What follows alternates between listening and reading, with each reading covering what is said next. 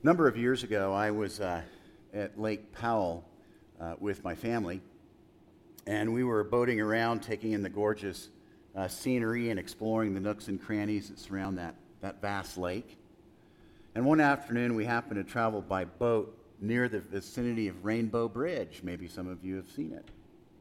I knew it had been a sacred place to many Native Americans, and I also remembered my mom telling me that she had been there. Well, she was still alive at the time we made that trip to Lake Powell. I remember after the trip, I called her up, and I told her we'd been to Rainbow Bridge. She was probably 93 at the time, and she said, oh my goodness, how did you get there? And I replied, we largely got to Rainbow Bridge by boat. And she responded, by boat? How is that possible? In 1935, I went with my father and a guide by horseback. It was the only way to get there. There was no lake. And hopefully you see a picture of my mom on that day in 1935, headed to Rainbow Bridge with no Lake Powell. Well, I was reminded when I spoke to my mom that day that Lake Powell is relatively new and that the Colorado River, unimpeded, is what has carved the magnificent area with all of its canyons we now enjoy. And while it might be a simple topic for some people, I have always had a complicated relationship with dams, the kinds of dams that enable Lake Powell to exist. I know that long before humankind began to destroy God's earth, dams were nowhere to be seen. There was a time in which rivers flowed, rivers flooded, habitats naturally came and went, fish migrated unobstructed, and nature pretty much took care of itself. But then humankind arrived, and increased demands for water and irrigation and flood control and hydroelectric power expanded rapidly over time.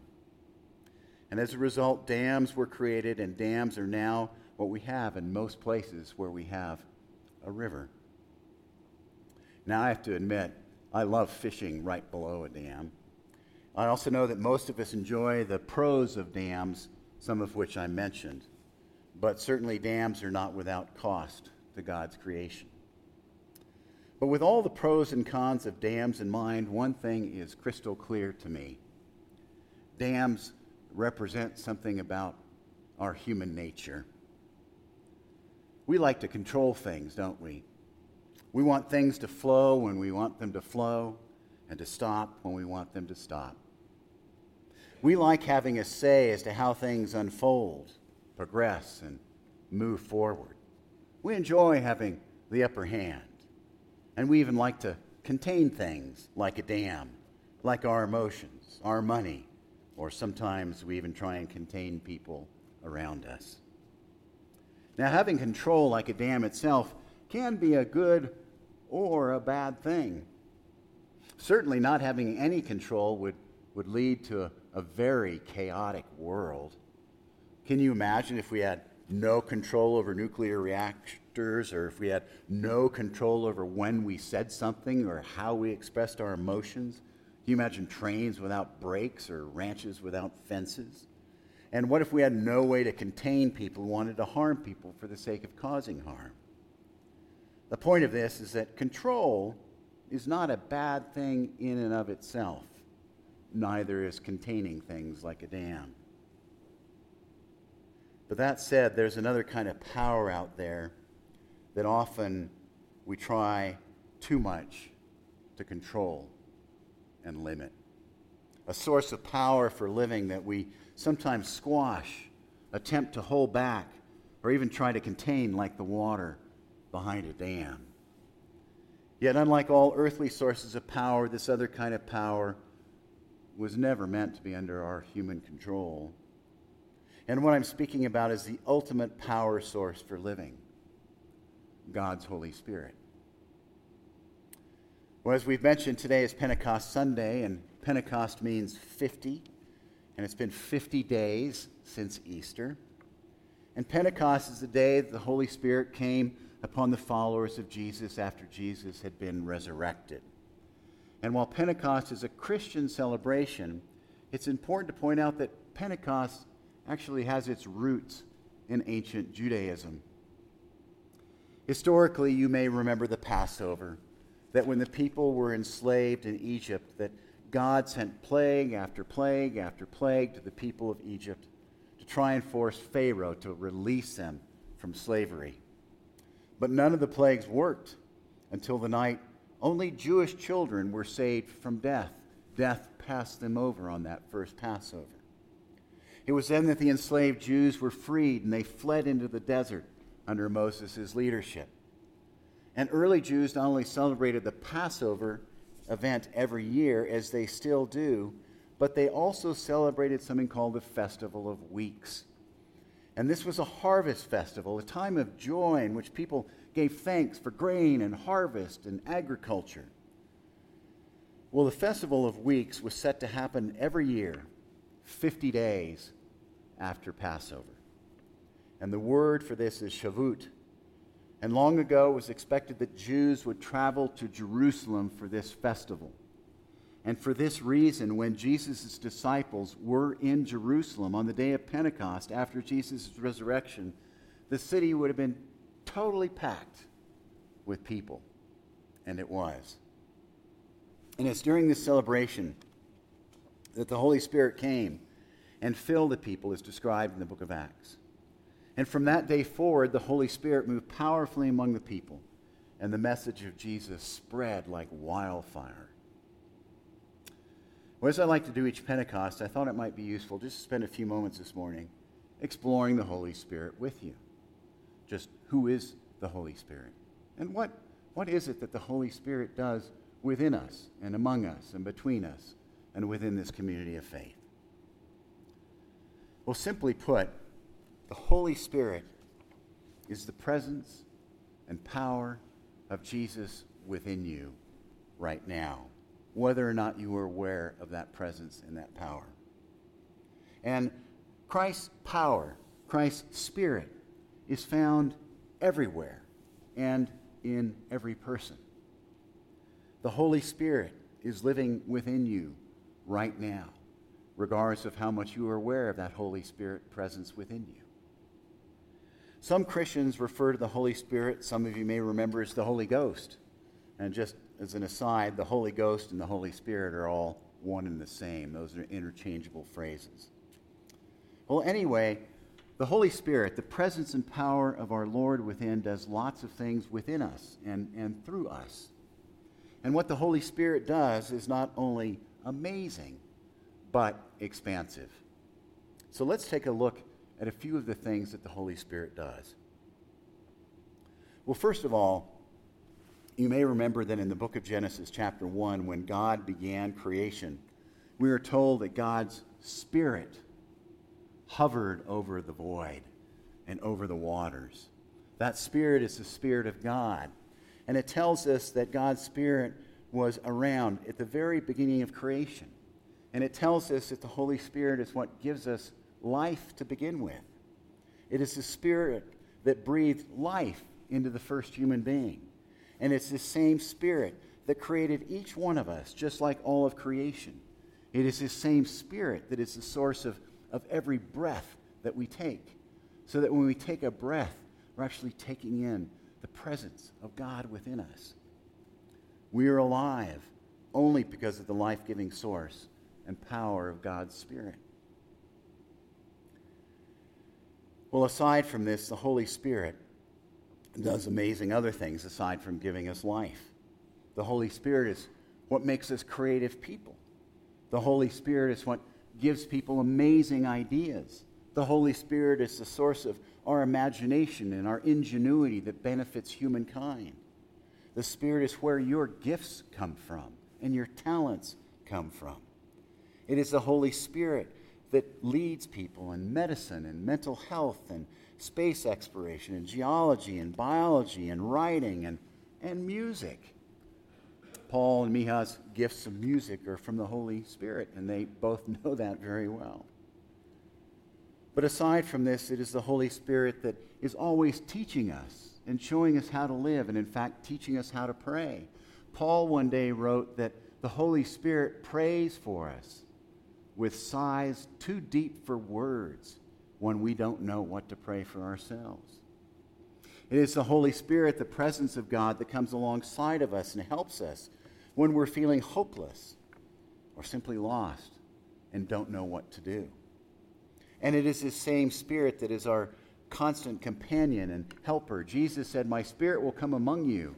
My Spirit will be your advocate." The Holy Spirit is what helps us overcome incredible odds.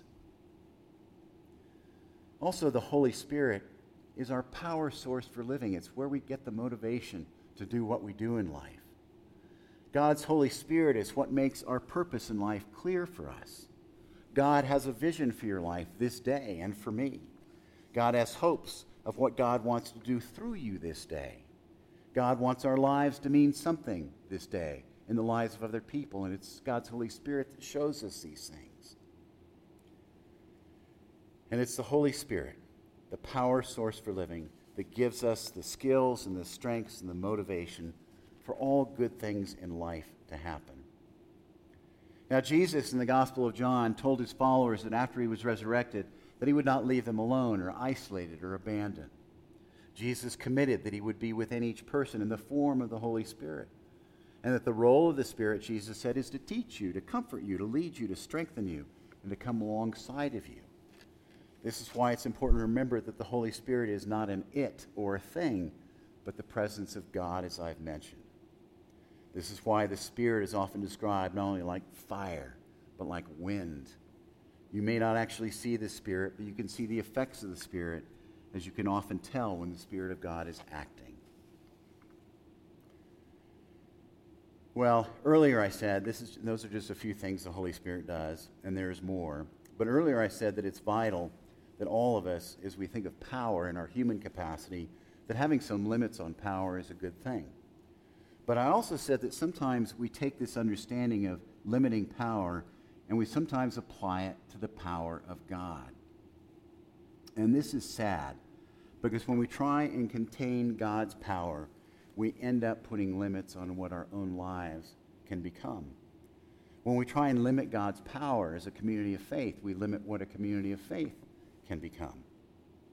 In contrast, just look at what happened on the day of Pentecost, when the followers of Jesus received the power of the Holy Spirit without trying to contain it. They suddenly spoke in 15 different languages. 3,000 people turned their lives to God and were baptized. And Peter spoke to crowds with such passion that hearts and minds were immediately changed. In the days that followed Pentecost, through the limitless power of God, many people were healed of diseases in mind and body, and people of faith willingly shared what they had with people in need. And it was during this time that Paul was converted from being the biggest persecutor of Christians to being the most ardent disciple of Christ. And soon the story of Christ spread out quickly to countries all over the Mediterranean and beyond, because those early Christians didn't try and contain what God was trying to do through them. Well, a few moments ago I described dams and how they're good and bad. Now, in your own mind, I'd like you to picture a dam, whatever it is that comes to mind. And as you picture a dam with that image, I'd like for you to picture or envision another kind of dam in your mind. And maybe the vision of a literal dam helps, but picture or envision another kind of dam. This other kind of dam has everything to do with trying to restrain or contain what God is doing in your life. Picture yourself and within your mind a dam that is trying to hold back the power of the Holy Spirit moving within you. Now, I've built such dams in my life at various times, and I've done so to try to keep God's power moving within me. And I know I did so because I was afraid of what God might do, or nervous, or simply not trusting of what the Spirit wanted to do. And if I'm honest with myself, I think in my life journey there have been times when I've only wanted God to do so much, or to do what I wanted God to do for me, without letting God do what God wanted to do. There have been times in which God made me feel uncomfortable, or was trying to stretch me, or call me into situations that I didn't feel like I had total control. And as I think about my life, this makes me sad, and I know it makes God sad when I do this, because I need to trust that God wants even always what is best, even if I'm not in total alignment with it. In your life, have you ever held back from doing something you somehow believed you needed to do? Have you ever put limits on yourself? Again, when you felt like the thing you were limiting was actually something you felt prompted to do, even if you didn't know where that prompt was coming from. And sometimes when we feel prompted or like we need to do something, what's going on is it's God's Spirit trying to move us in a new direction. More specifically, have you ever thought, well, God's trying to nudge me, and I want to limit this? Have you ever tried to keep control of your life instead of letting God have his way with you? Have you ever felt God asking you to do something or to change something about something in your life that scared the heck out of you? Or have you ever been in a church in which it was clear that people were restrained and did not want to take too many chances or risks? As I thought about putting up a dam to contain the Holy Spirit, it seems to me that there are a variety of ways that we can try and limit or restrain the power and movement of God. And for just a few seconds, I want to explore some ways and some things that can cause us to try and restrain or hold God back from having God's way with us. First, there's our history. Sometimes we try and limit what the power of God is trying to do by holding on to what we have known and what feels familiar and comfortable. Many churches are guilty of this. We can't do that. We've never done that before. Yet God is always on the move, doing new things, because God never seeks to maintain the status quo. Scripture, the entire Bible, is actually a document of the importance of continual change and transformation and movement. And like a river without a dam, God's Spirit is always moving, even through our histories. And I have to say that within my own life, the best things have come from flowing and moving and letting go and releasing, even releasing those things that have been important in my life throughout my life history. But aside from our history holding us back, sometimes we are constrained in letting God have his way with us because we're concerned about safety. Sometimes we try and limit what the power of God is trying to do because we seek safety and security and what is known ahead of being faithful. Ultimate security and safety, however, is found in Christ, not through anyone or anything else. And when we forget this, we end up seeking measures that make us feel safe and secure, that at best are ultimate, tenuous, and temporary. This is why Jesus so often challenged people to think, what is it that makes you feel secure in life? What is it that makes you feel safe in life? Are those things getting in the way of a relationship with me? It's why faithfulness sometimes demands that we let go of security. Aside from history and safety, sometimes we try and constrain what God's trying to do by putting our trust more in people or in objects or material goods than we put our trust in God. And while there certainly are trustworthy people, ultimately we need to remember that if we want God to move in an unlimited way in our life, it is God that we need to trust the most, even when outward circumstances are tough and hard and painful. But aside from history and safety and who it is that we ultimately trust, there's the issue of control. We try to limit what God's power can do by seeking to maintain control over our lives, over our relationships, over others, instead of yielding control to God. And from the beginning of the Bible to the end, human beings forever have struggled, as you and I have, with who is in charge. Yet it's when we yield control of our lives and the direction they take, when we yield ourselves over to God, it is when God's power is unleashed in us in ways that will amaze us. And finally, aside from the dams that we put up in our life of our history and safety and trust and control that constrain or contain the movement of God, or at least we think it can, sometimes we have fear. And fear itself can diminish our ability to see the power of God in our lives. Fear can limit what God can do because it causes us to hold on to things that get in the way. Fear is like a dam that has totally shut off the water from flowing down a river. The riverbed quickly dries out, wildlife goes away, and the riverbed turns into sand. That is what fear does to us. It takes us away from what our lives are meant to be. This is why perhaps the most frequent statement in the Bible, of course, is fear not. As I was thinking about all this morning and the power of the Holy Spirit and thinking about my own life and how sometimes my history when I'm used to, sometimes being concerned about safety, sometimes wondering who it is I ultimately trust or control or fear, all these things, it reminded me of a time, I may have shared this story before, of a time when Regina and I went to a African-American Pentecostal church in South Boston, where I was working at the time at a shelter. But Regina and I went to this service, and we were the only white people in the service, and it was a very charismatically oriented service, and people obviously could see that we were not from there at the beginning. But we were there, and the service went into 1 hour and 2 hours and 3 hours, and it was really awesome. And then things got a little wild, and people started falling down the aisles and speaking in tongues, and it was pretty cool. But I was a little freaked out, being an old Episcopalian. And but anyway, so the pastor called me and Regina up separately, and he asked congregants to surround us. And next thing I know, I'm like lying on the floor with a sheet over me. And I was just totally overcome by the power of the Holy Spirit.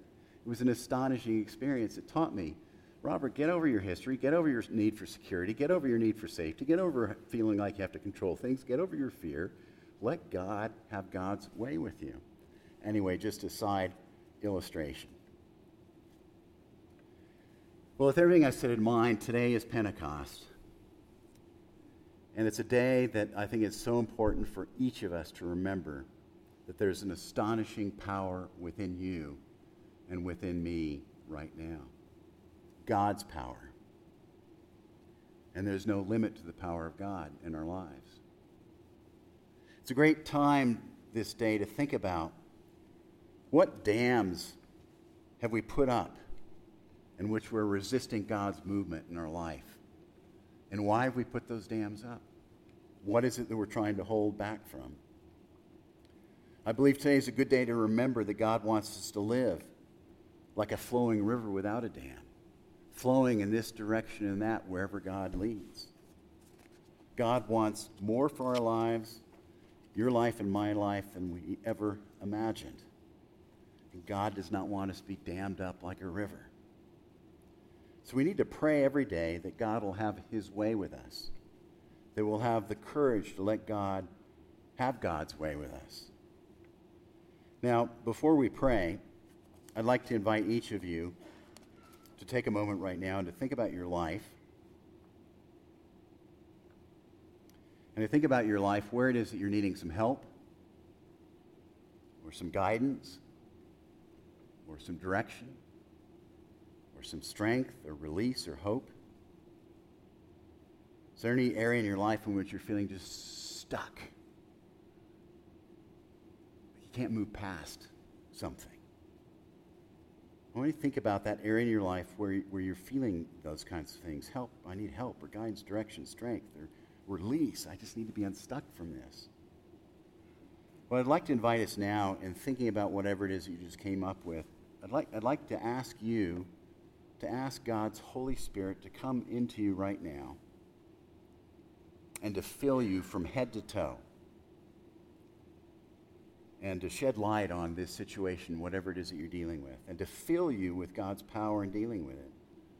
And so I just want to spend a few moments in silent prayer as we each focus on receiving the Holy Spirit, particularly as it relates to whatever it is that we've just come up with. And so come, Holy Spirit, come among us and come within us.